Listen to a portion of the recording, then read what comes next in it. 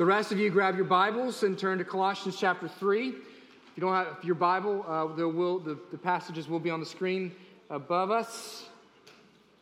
As we continue our look and walking through the book of Colossians, this letter of Paul to the church in Colossae. After a couple weeks in verse 16, we now come to verse 17. And what is a hinge verse in the book. It is finishing up this put on section and moving into what it looks like to put on in a practical way in our lives. And it ends with this idea of, as we're going to see in just a minute, giving glory and honor to God in all things. And over the next couple of weeks, as we walk through the coming verses in Colossians 3 and in chapter 4, we'll see how it applies and calls us to worship God, to give glory and honor to God in all the different aspects of our life. Our parenting, our marriage, our roles as employees, our roles as employers, our different aspects within the family of God. And so that's what's coming up in the coming weeks. But this morning, we come to kind of the end of this particular section about putting on and how we're to live generally, principially, and then before we get to the application. Verse 17 is where we are this morning. Hear God's word. And whatever you do, whether it's in word or deed, do everything in the name of the Lord Jesus, giving thanks to God the Father through Him. That's where we start this morning. I also want to begin this way by turning your attention to Psalm 95, verses 1 and 6 as well.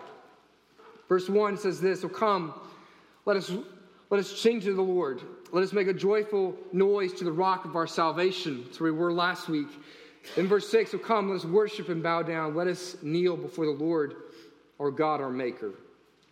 In Psalm 95, what the writer here, the psalmist, is telling us and communicating to us is that we don't have the option of whether we are worshiping or not. Every human being, whether they're an atheist or a theist, whether they are a Christian or a Buddhist, no matter what their age is, we are all worshiping something. We are all inherently worshipers. Last week we looked at the specific form of worship within the Christian world known as singing, or a specific, which is a narrow definition of worship, to lift your voices of praise as a means of teaching and admonishing one another, but also as a means of giving glory and honor to God. We sing, and that is a specific form of worship. But this week we come to a broader understanding in verse 17 of what it looks like to be worshipers in all of our lives. And they are connected to one another. Harold Best, who wrote the book Unceasing Worship, that's a pretty prominent book on worship, says this: "Worship is the continuous outpouring of all that I am, all that I do, and all that I can ever become to God." That is not simply singing and what we do here on a Sunday morning in worship, but that is more than that. Tim Keller says this in his definition of worship is ascribing ultimate value to an object and engaging your mind, your heart, and your will, indeed your whole being as you do it, using your entire person to ascribe ultimate value to some object. That is worship. What Mr. Best and Pastor Keller are both pointing out or reflecting is that the biblical concept of worship involves, yes, the singing and praise and worship that we do here on Sunday morning, but even more generally and broadly, though, it involves everything that you do. Romans 12, Paul, after 9, 10, 11 chapters of great theological treatise, gives us this in the turn in the book of Romans. "I appeal to you, therefore, brothers, in light of all these things I've been teaching you, by the mercies of God, to present your bodies as a living sacrifice, holy and acceptable to God, which is your spiritual worship." That our whole lives are to be as means of worship to God. We are always worshiping, and we are always worshipers. The question is, what are we worshiping? Here this morning we see that we're to worship God and worship the name of Jesus. I'll give you 3 points I think that this passage communicates about worship. First, the purpose of our worship, and then we'll look at the scope of our worship. And then finally, we'll look at both the means of our worship, the expression of our worship, and the source of our worship to close. Well, we begin with the purpose of our worship. It says this in the very middle phrase there: "Do everything in the name of the Lord Jesus." Now, this phrase, "in the name," is used both in the Old Testament and in the New Testament. In the Old Testament, it is do everything in the name of the Lord. And the New Testament, as God incarnate begins to reveal himself in the person, the human, Jesus Christ, it becomes in the name of the Lord Jesus. And this phrase is used over and over and over again. This word Lord is central to that name. In Exodus 3, Moses finds out from God what his personal, proper, specific name is. God tells him, I am who I am. That's my name. Literally in the Hebrew, it is Yahweh, and that's how the people of Israel would refer to God, and how they would even refer to him in light of or in comparison to all the other gods that all the other nations served. As we serve Yahweh, the true God, they would say. And this God, Yahweh, longs to have his name known and revered. He longs to have his name known because it reflects, to know his name is to know his character.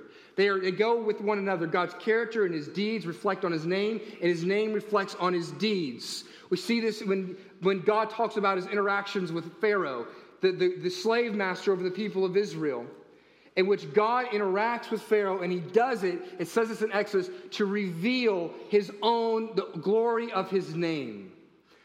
Here's the interaction. It's awesome. I loved a previous series I got to do with some youth students when I was a youth pastor, in which we walked through the story, walked through Exodus, and in particular spent a significant amount of time on the plagues. The plagues are genius, because what we see in the plagues in Exodus is God is making war against Pharaoh. And all the plagues that we see there, all those, like the frogs and the gnats, what it's referring to there, what God is going after, are all the different idols and gods that the Egyptians worshipped.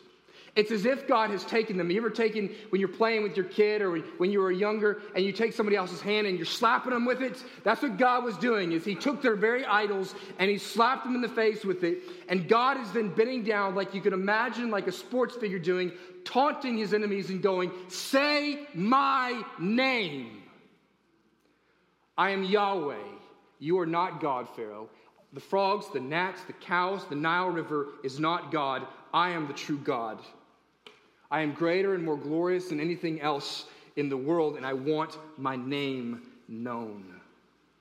And the people of Israel, they revered God's name.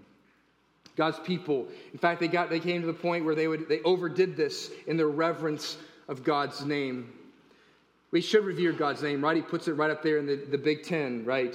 Don't take the name of the Lord your God in vain. The Israelites took this and they ran with it, so much so that we even hear about the Essenes, the men who wrote what we know as the Dead Sea Scrolls. This is a group of people, of Israelites in particular, who lived out in the desert in caves. And they wrote, and what they would do is they would transcribe, or they would write and create copies of the Old Testament law.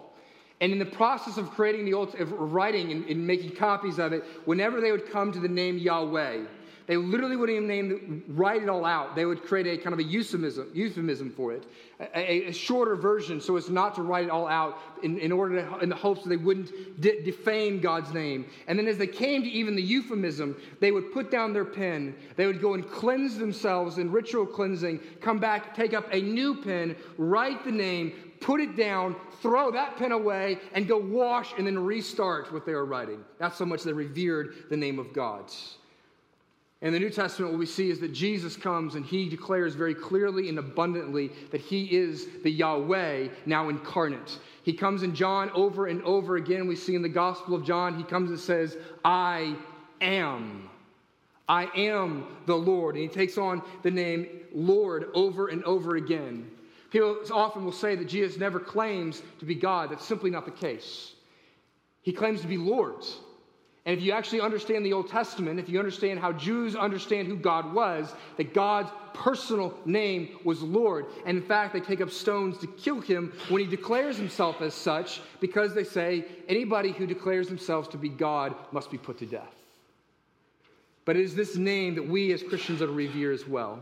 And Paul says this in Philippians 2:11, that at the end of all things, every tongue will confess that Jesus Christ is Lord, to the glory of God the Father. Now, it's interesting that quote there from Philippians 2 is actually, Paul is quoting from Isaiah 45:23, where it's Yahweh is the one who, in front of whom all knees will bow and every tongue will confess. Because Jesus is Yahweh. Jesus is the Lord incarnate, taking on human flesh to make himself known to us. Now, what does it mean to do everything in the name of the Lord, specifically? What it means to do everything in the name of the Lord means you do it for the sake of him. In other words, you do it for his glory. To do something in the name of the Lord is you're doing it not for the glory of your name, but for the glory of God's name, for Jesus' name. Very famous verse amongst Christians, 1 Corinthians 10:31. So whether you eat or drink or whatever you do it all to the glory of God. The theological statement of this particular church is what's called the Westminster Confession of Faith. It was written some 400, 500 years ago by men called the Westminster Divines, which they gathered together, hundreds of men. It's hard to get hundreds of men to agree on things, but they gathered together for 6 to 12 months, and they gathered together and created a theological statement, and it was so good that 400 years later we're still saying, we haven't come up with anything better. And so that's our theological statement that we turn to. But part of what they did is they both had the theological statements, but along with their development of the Westminster Confession of Faith is they also created these teaching tools called catechisms. They had a longer one for adults, and they had a shorter one for children. Now, in this day and age, if you simply know your shorter catechism, you're a theologian better than 90% of the pastors out there. So take up your shorter catechism, teach your kids, and maybe as you do that, you'll become a great theologian as well. But the very first question of the catechism is this: what is the chief end of man? And the answer of the catechism is this: the chief end of man is to glorify God and to enjoy him forever. The chief end of man, the reason why you were created, the purpose of your worship, of your life, is to give glory and honor to God. And the reason why that's your chief end is because that is God's chief end for himself. That God, he saves us, and he gives us much glory and grace, but ultimately it is about giving glory and honor to himself, and that totally makes sense, right? It would be idolatry for God to give ultimate worship to anything other than the greatest being in all the earth, which is himself.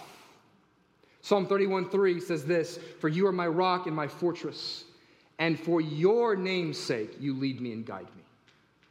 The reason why God saves you, why he cares for you, why he guides you and leads you through the paths of righteousness, through the valley of the shadow of death, is, yes, for your good, but also for his glory. For his glory. The reason why God has created you, the reason why God has saved you is for his glory. This is what we see in Ephesians 1:14, that he predestined us for the glory of his praise. We pursue righteousness in our lives. We pursue holiness and obedience so that God may be glorified. The man who discipled my father many years ago, my father was an early college student, was a young college student, was a man named Jimmy Young. And he said something my father has always remembered, which is this: that Jimmy said that we are trophies to the glorious grace of God. That trophies are not meant to bring attention to themselves, but trophies, you put them on the mantle in order to declare how great the one is who won the trophy. And that's what we are. We are trophies of God's grace in this world. This is our purpose. In Philippians 1, Paul says that his greatest life's ambition, whether it be in life and then, yes, even in death, is that God may be glorified. What this means is this: is your life speaks. Last week we talked about praise and worship to God through song. That's clearly, inherently speaking to God, giving praise and honor to him. But also your life is a song. Your life is speaking. You are saying something theologically about who God is in the way you live. People make associations between you and Christ. We are called Christians, which literally means little Christs. So the question for us is, what is your life say about God? Paul's rather concerned about this in various places. In Romans 2, he actually says that the religious Jews of his day were saying that he writes about the religious Jews saying that the Gentiles, that the pagan nations blaspheme the name of God because of how the Pharisees lived, because they were such hypocrites. That's probably true today, isn't it? The name of Jesus is blasphemed because we are such moralistic pigs, and we demand a particular lifestyle from this world and yet refuse to live it ourselves. We are Pharisees and hypocrites. 2 Peter 2:2, many will follow, it says, their sensuality, and because of them the way of truth will be maligned. Because of the sins of known Christians, Christianity is often brought into disrepute. particularly during this particular season of our American life. The life of a true child of God revolves around these questions. Does this glorify my God? Do these actions, do these words, do these thoughts reflect the heart of my Savior? Or does it reflect my own kingdom? Air Force chaplain wrote about a woman whose husband was going off to war, and he made her, his wife, power of attorney for everything. I think this is so representative of how we ought to think. And she could sign documents, she could take out loans, she could do all kinds of things in his name as his representative. And she said every time she went to do something in his name, she would say, "What would he want?" Because she was doing it in his name. You carry the name of God with you. There may not be a more foundational question for your life. So many of us are caught up in the itty-gritty and the nitty-bitty of the decisions that we have to make. In the end, so often it becomes so much more simple if we simply ask the question, is my life being lived for the glory of God, or is it being lived for my own self? In particular, college students and young kids, this is so incredibly important that you begin to see that this is the framework of your life. It sets the trajectory of your life of mission instead of being self-satisfying hedonism. Saying that I'm after simply my own pleasures, but I'm after instead all my pleasures in the glory of God. That's the purpose of our worship. Second, the scope. The scope of our worship. Verse 17, whatever you do, in word or deed, do everything in the name of the Lord Jesus. This is a triplicate, from a literary perspective. This is a triplicate. Paul says the same thing essentially 3 times, just to make sure you get it. Whatever you do, that covers what? Everything. In word or deed, that covers what? Everything. And just in case he wasn't clear enough, he says, okay, let me be clear. Just do everything and for the glory and honor of Jesus Christ. This is a concept that we need, and it can be overwhelming, isn't it? But it's a concept that in Christian history we have lost. And in Roman Catholicism, actually, we lost this concept because we actually took a philosophical concept known as Platonism, turned it into Neoplatonism, in which there was a sacred-secular divide, in which those who engaged in what they called sacred things or did more important than those who were engaged in the secular things, the regular, everyday work that you needed to have done. And therefore, in the church for many, many years, for many centuries, the priests and the men in Christian ministry and vocational ministry were engaging in the sacred, and all the other people, the peasants, you people out there, you people, you're engaged in the secular. But in the Protestant Reformation, one of the things that was rediscovered was the Bible. And Christians opened it back up themselves and began to see how God's word reflects on everything that they do. And there was a group of people that became known as Pietists.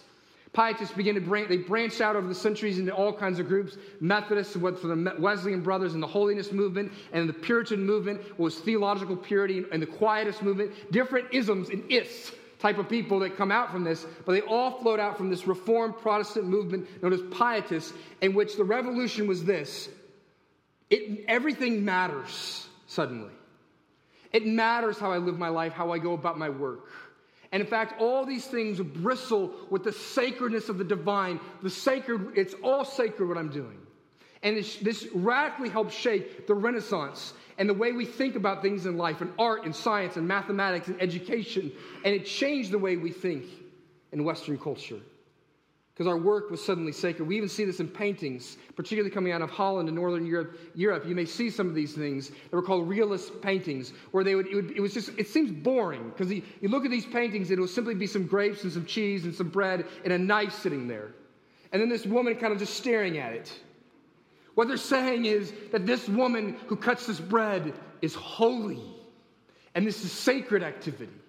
They have pictures of fishmongers, and they're portrayed in such a way that it looks as beautiful as the Michelangelo's David, because it's showing that all that we do can be done for the glory and praise of God.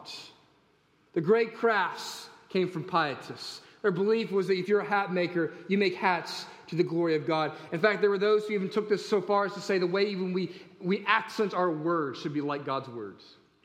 This is where we get, Quakers did this. This is where we get, many of you were raised in these traditions, where they would literally begin to speak as the King James Version. Not so much just when they would recite God's word, but literally they would use these and thous in their everyday language. because they believed in applying. They took it so far that even the way in which we say these things has got to be from God's word. Abraham Kuyper, the famous theologian, I've mentioned this quote many times here. To summarize this, he said this, that God looks at every square inch and says, "It is mine." This is the foundation. I talked about biblical worldview last week. This is the foundation of a biblical worldview. It's to say that God is the creator. It's all his.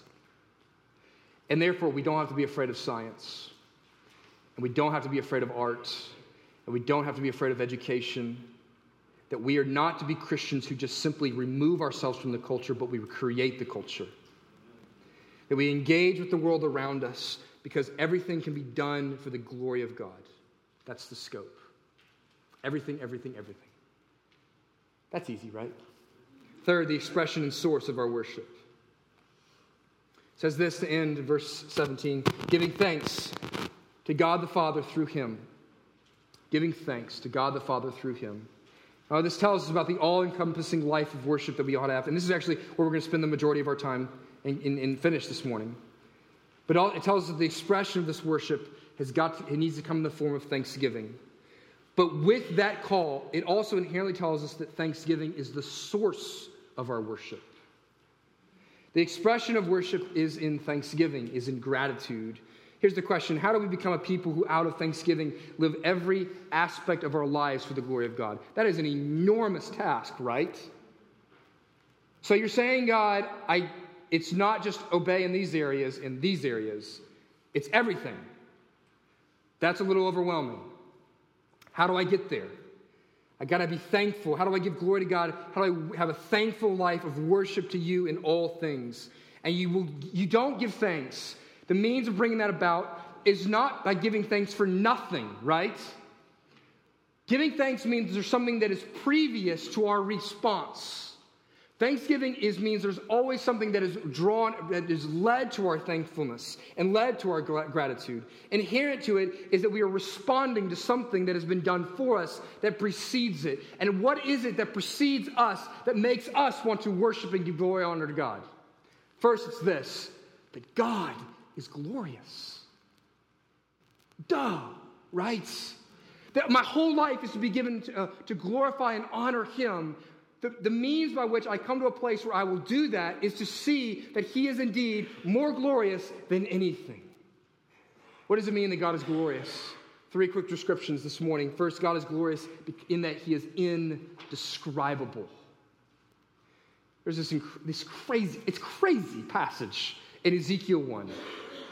But sometimes as a pastor, I want to be like, do I really want people to go read this? Because it's so esoteric, but you should read it. It's a vision that Ezekiel's having that is the likeness of God. And there's all kinds of bizarre things because he's extending all the words that he can use as a human, all the images in this world to try to describe God. There's eyes. There's this person, this being that has eyes all over his body that represents God as the omniscient one, the all-knowing, all-seeing one. There's this wheel that has multiple wheels in it, and they're just turning everywhere, all at the same time, which means that God is omnipresent. There's all these creatures that are exhibited there. There's the eagle, which is the king of the skies. God is over the heavens. And there is the lion who's over the wild beast. That God is called the Lion of Judah. He's over all the wilderness. There's the tamed animals, which is represented by the king of the tamed domesticated animals, which is the bull. And then there's man who is higher than all of them. And God, it says that these things are merely like God.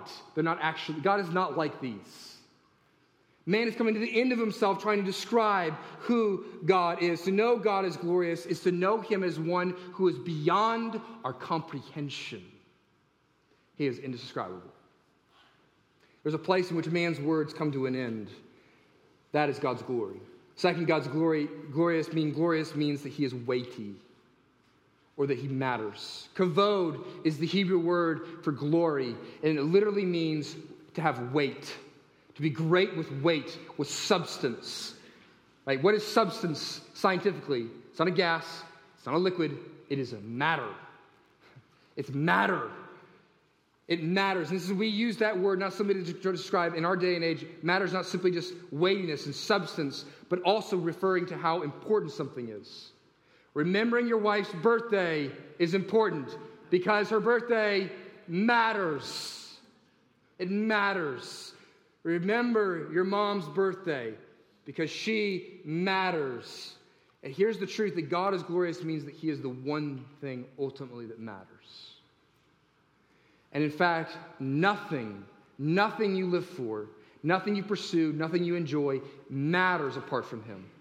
If you can have everything and nothing will matter if you don't have God. If you have God, then everything matters. Everything matters.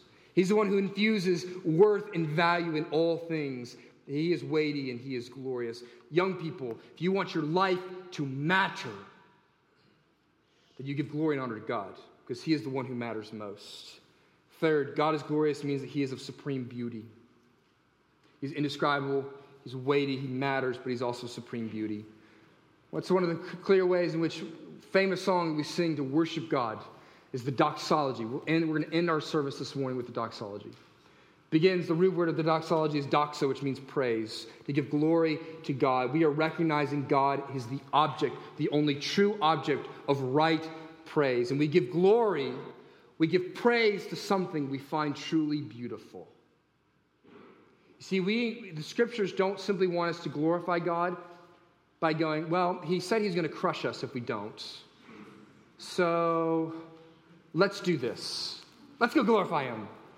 That's not the motivating tool of the scriptures. There are some warnings of that nature, but that's not the primary tool. The primary tool is this: I am beautiful, he says. I am glorious. And when you see me and you enjoy the beauty of who I am, it will change your life and you will live for my glory. We give glory to God when we find him most glorious. You know this happens, you see this in teenage boys, right? When they go from young boys to teenage boys. When they're young, they don't like to shower. Their clothes look ridiculous all the time. They don't believe in basic hygiene. I literally, as a youth pastor, I was at a youth camp one time, and on a Wednesday night, 3 days into the trip, I don't know why I asked, but I just went, hey guys, make sure you go brush your teeth. Have you brushed your teeth? No, I haven't. 3 guys said, we haven't brushed our teeth the entire week. I gagged. That's disgusting. If you're 13, brush your teeth. 2 years later, those same guys, they probably showered 3 times a day. They brushed faithfully. They wore clothes that fit them and that looked good. Why? You see a boy who does that, you know he's seen something beautiful. And it changes him. And so it is with the Christian. So it is with the human being who says, man, I'm going to live whatever way I want to. I can brush my teeth if I want to. And all the rest of us are going, that's disgusting. And then they run into God. And they go, I will live my life for his glory. I've seen something beautiful. Have you seen the beauty of God? Have you seen the weight of who he is, felt the weight of who he is? Have you come to see that without him, nothing matters, but with him, everything in your life matters? Have you come to the end of human ability to describe and felt the magnetic pull of, in your description of him, finding yourself come to the end of describing him with various attributes, and there in that moment, bumping up against your inability to describe and worship who he is, find your soul lifted up and saying, finally, he is glorious, period. I got nothing else to say. That person will be the one who gives glory and honor to God. Now here's the problem. We don't see his glory. We veil it ourselves, even as Christians. The human plight is that we have separated ourselves from the glory of God. This is the human fallenness. The problem is that we have separated ourselves from God's glory. In fact, in the garden, when Adam and Eve sinned, they said, you are beautiful and awesome, but there's something that's more valuable to us. And ever since then, humanity has been longing to find glory and beauty in something. They've been running around saying, are you glorious enough to bear the weight of my life? Are you glorious enough for me to give my whole life to you? People have said, they've used patriotism, and people have given their life, but it hasn't paid them back. People have given their lives to relationships, to getting a particular attractiveness in a spouse. They've given their life to finding a beautiful home or having beautiful sunsets at the top of the mountain home or on the beach in Florida. And they've said that I will find glory here. But there's no glory there. We find ourselves, we get them, we achieve those things, and we're like, it's nice, but there's something more. We long for something more. And we indeed have become tarnished image bearers of God. You see, we were made to be trophies of God's glorious grace in this world, and instead we have become tarnished. Simply look around the world around you. Look at human history. Go watch the movies Roots. See what humanity can do with enslaving another people. Go watch Schindler's List and see what human beings are capable of and how far we have fallen from the glory of God. Go read the paper today, where people open fire in Michigan and take the lives of people. We were meant to reflect the glory of God, and now we do anything but that. We seek injustice instead of justice. We seek our own glory, and we crush people with our systems of injustice in order to bring glory to ourselves and to seek all these things that we think will give us the gloriousness that we want, but they don't. So we need to be restored to glory. If we're going to give thanks to God, if our whole lives are going to bear and display a worship that gives glory and honor to God, then we must come in contact once again with the indescribable, weighty beauty of who God is. How does that happen?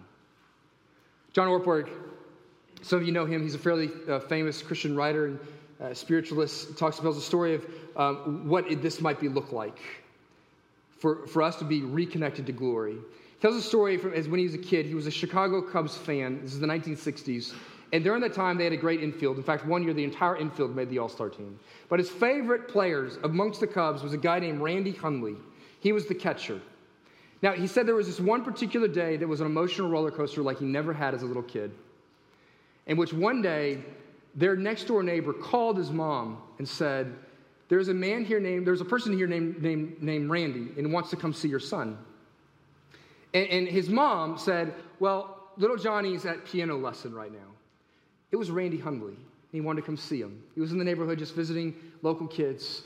She thought it was just another kid who wanted to come over and play with little Johnny. So she said, he's at piano lesson right now. Come back another time and maybe you guys can play. So he comes home from piano lesson. His mom tells him this, that a person named Randy Hundley wants to come over and see him. And she said, I told him he had to come back later. You're at piano lesson. He lost his mind. He said he really wanted to do at that moment was call social services on his mother and have her dragged away for being such a delinquent parent to push away Randy Hundley. But then, so he goes into Great Depression that afternoon. This emotional roller coaster for this young man. But then at 5 o'clock, suddenly there's a knock at the door. And he goes and opens it, and there standing Randy Hundley in all of his baseball glory. And he said this, I held the glory of a professional catcher, full of power and full of a strong right arm. Randy Hundley apparently had visited various kids in the neighborhood and then had to go to a speaking engagement. But because he had missed out in engaging with this one little boy named Johnny, he came back after his speaking engagement and came specifically to his door to meet him. And John Ortberg said this, that he knocked on the door, the man knocked on the door, and when he opened it, Randy Hundley, encouraged him to follow Christ. Then he gave him an autographed baseball, which he said his mom later threw away. But Ortberg said this, to a 10-year-old kid, the glory of Randy Hundley wasn't that he had a howitzer for an arm. His glory was that someone as important as he was would take the time and go out of his way to enter into the world of a little boy. And that's what Jesus does to us.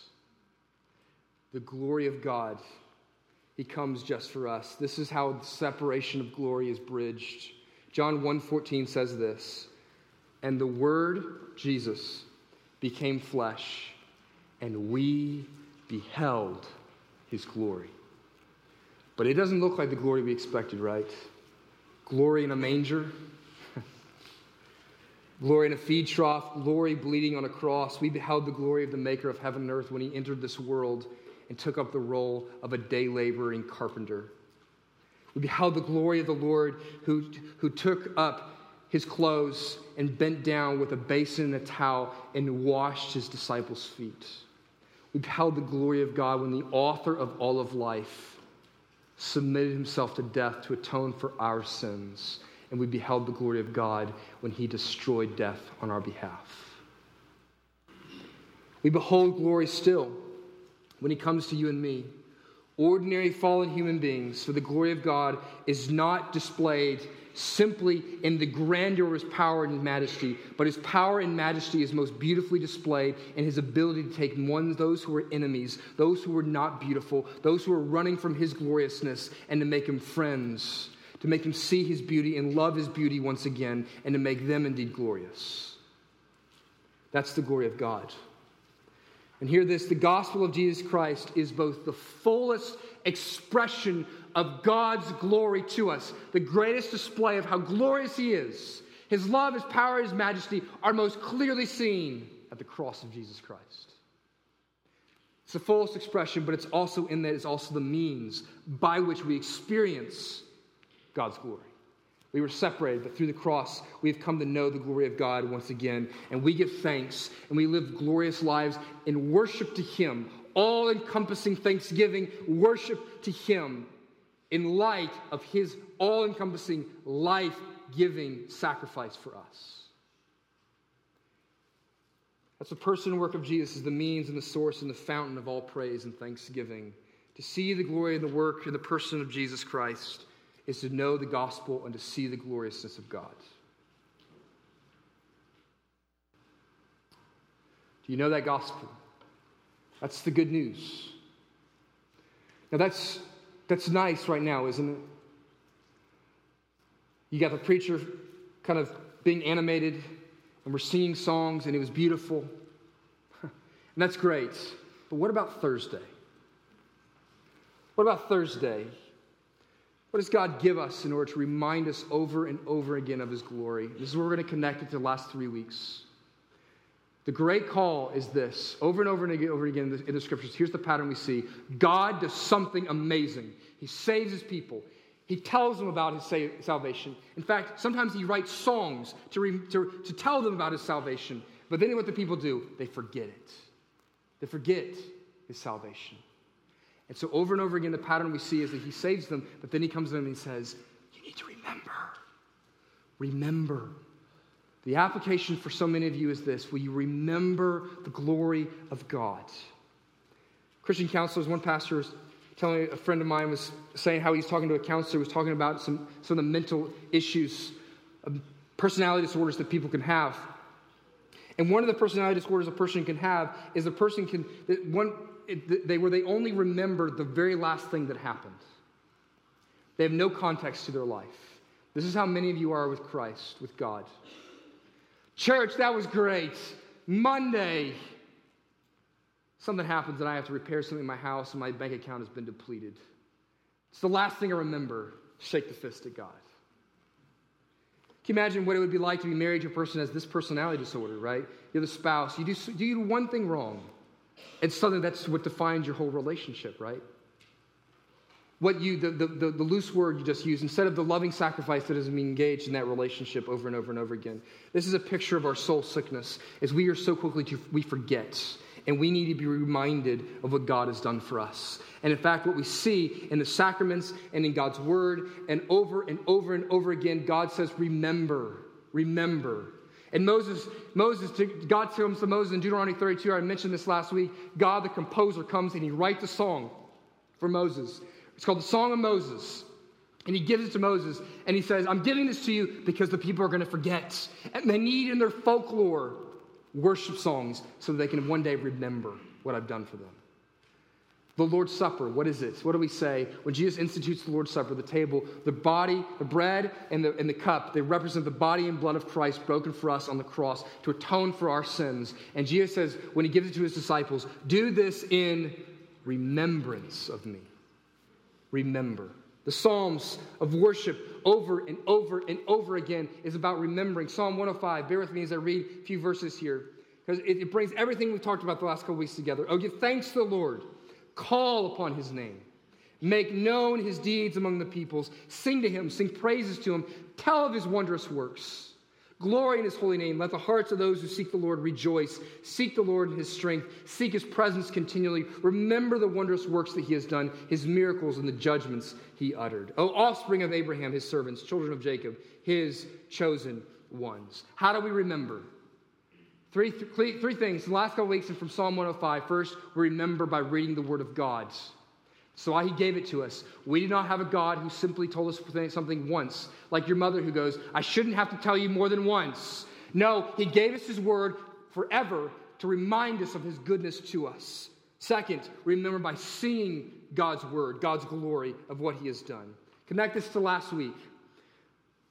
Harold Best, once again, Unceasing Worship says this in connecting the specific worship that we do in church, the singing about how great of God, who God is and all the things he has done with our broader general worship. Harold Best says, we don't go to church to worship, but as continual worshipers, we gather to encourage one another to gather up our worship and to remember the story that made it all possible. We want to tell a story in worship, week in and week out. We want to be word-driven, but we want to tell a story. People are moved by story. And the story is this, is that God is this, and we have done this, and we have broken God's laws, but he has come and he has intervened and brought redemption through his son, Jesus Christ. And so we say we have an assurance of pardon in him. And we say, thank you, God. That's our story in worship week in and week out. Paul Tripp as well reminds us of this. He says, worship reminds you that you are by nature a worshiper. Worship, as we do in here, is not simply an activity, it is an identity. So we come in to do each and every week. This is why we want to preach the way we want to preach and sing the way we want to sing. That it is lovely to come in and give you, and I want to more and more give you practical wisdom. 6 ways to spend your money. Great. But that is ultimately not what you need. What you need is week in and week out to come in here and be reminded of the deep well of God's love for you and to be sent out as glory givers into your week. That's what you need. The third thing that we must do, it says in Psalm 105, in order to help us remember, is we remember by proclaiming his name and his deeds to all the nations. This is called missions. Psalm 105:1 says, Psalm 105:1 says, oh, give thanks to the Lord, call upon his name, make known his deeds among the peoples. Isaiah 26:8 says, your name and your renown, some people say, but literally it's remembrance are the desire of our soul. That a primary and significant way of remembering the gospel of Jesus Christ that brings you face to face with the glorious nature of who he is to tell other people, because you can't forget how great he is when you're telling other people how great he is. It is the means of remembering, to tell people over and over and over again your story of how God has intervened in your life and displayed his glorious grace to you. That's how you remember.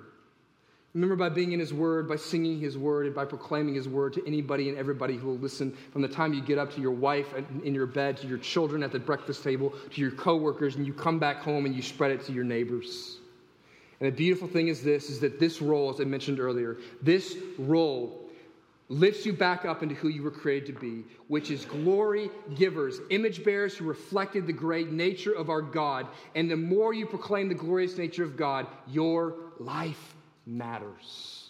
In fact, it becomes quite glorious. We carry the name. You carry many names with you. You carry the name of your shirt, your school. Be true to your school now, the Beach Boys said, right? Your girl, carry the name. The greatest and most glorious honor you have is to carry the name of Jesus. Let's pray.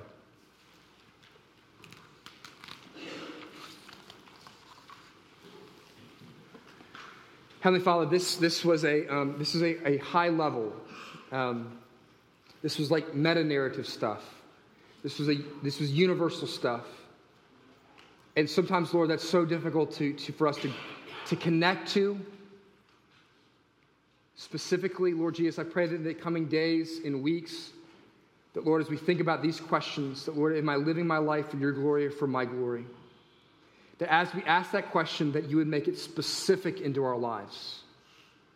That this would not simply remain up here, the ethereal, but it becomes specific in how we parent, in how we do our work, in how we paint, in how we educate, in how we love, and how we cry. Gracious Heavenly Father, I pray that more and more as we ask this question, as we come face to face with your glory, that you would change our lives. Gracious God, I also pray against this morning the temptation in all of us to walk out and go, all right, tomorrow morning I've got to just ask myself this question. And it's got to do everything for God's glory, or that'll crush us. Lord, we need to be empowered by your Holy Spirit who brings us face to face with the grace, the gloriousness of your grace. And I pray that you would empower us by that so that we go out with joy, giving glory and honor to you.